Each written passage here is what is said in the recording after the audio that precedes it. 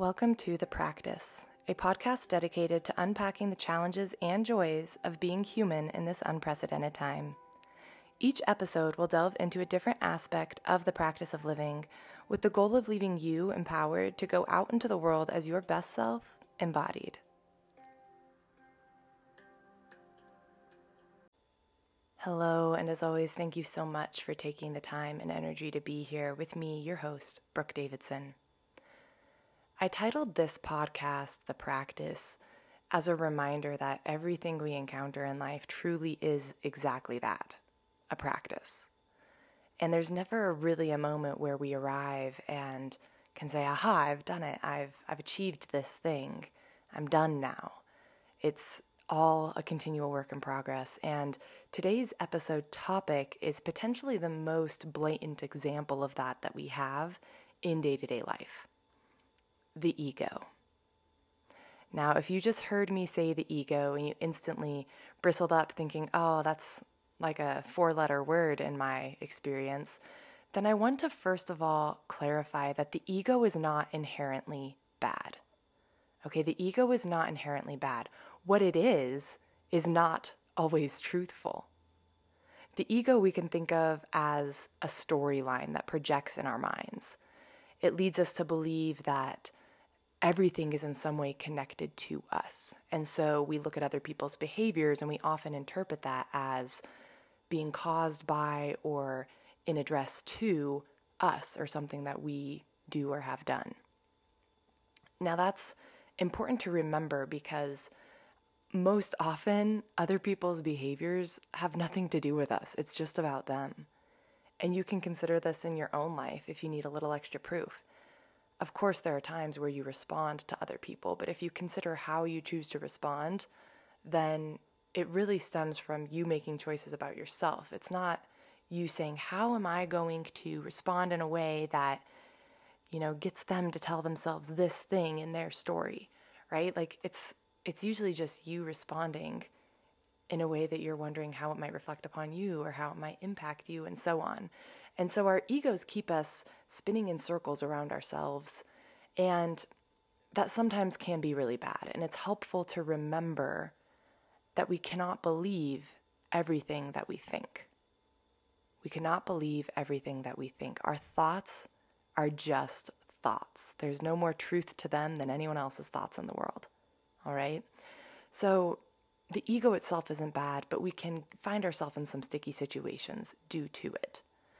One aspect of the ego, for example, is labels.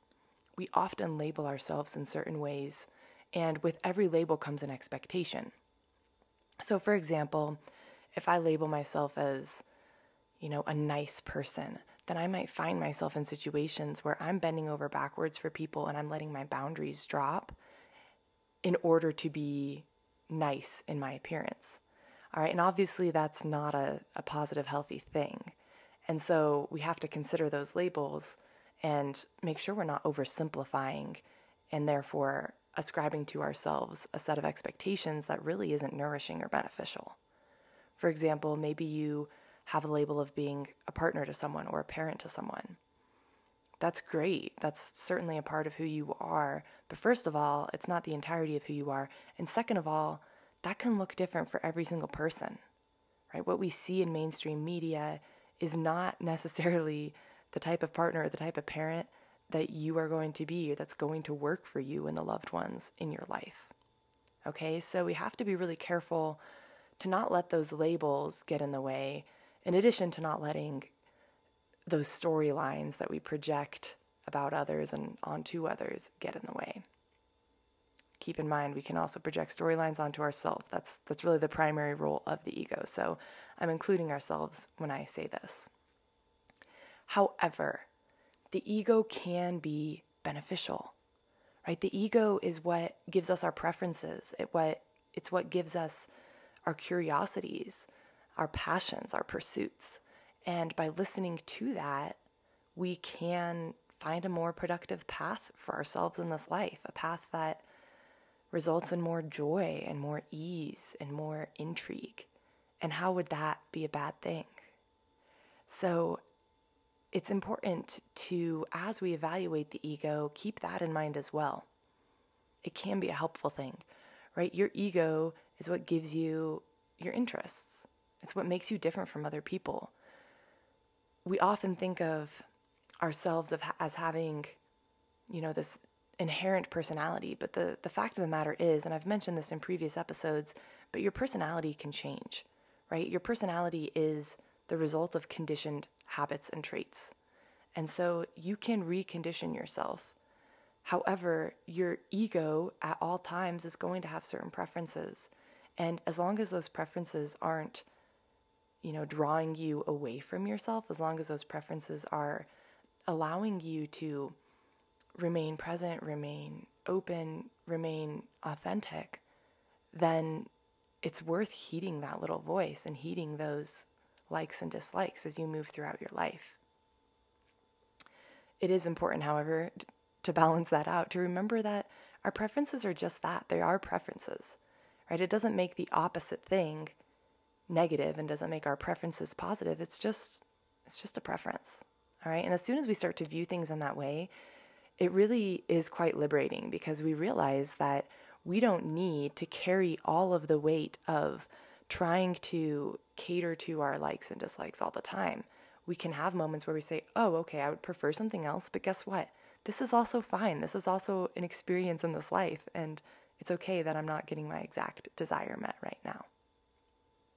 So ultimately, as we consider the ego and its potential to be both beneficial as well as detract from who we are beyond the ego, it's important to remember the place that a pause can hold.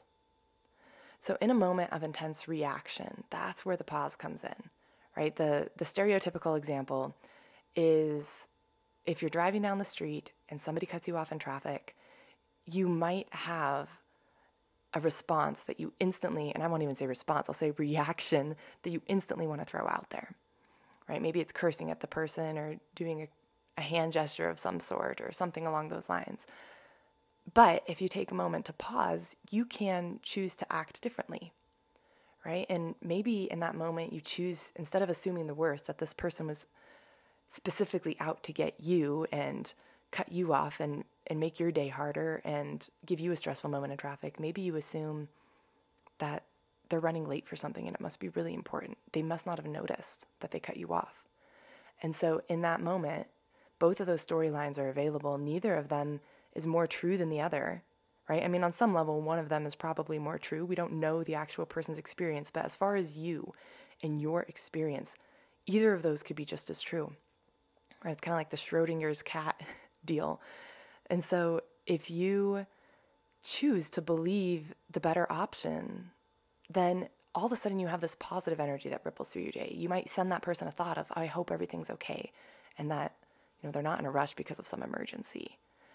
And that's what ripples throughout your attitude, throughout your day, through into your next interaction, as compared to that anger that you could instead choose, right? And that pause is available to us every minute of every day. And that's what allows us to see, okay, is this my ego? Is this the storyline that's being fabricated in my brain? Or is this reality? And how do I want to act in a way that's most aligned with who I am and who I want to be in this world?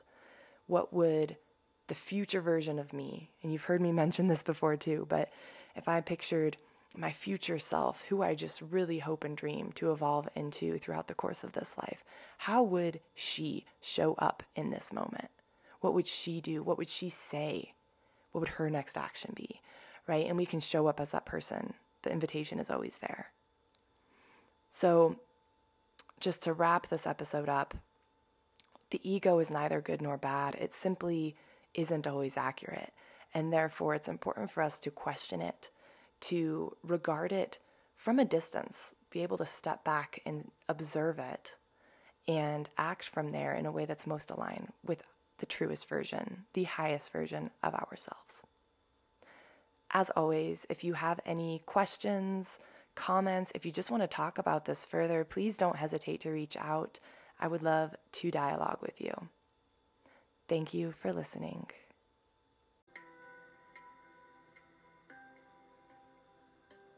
To follow along with my work, you can find me on Instagram at Brooke_being.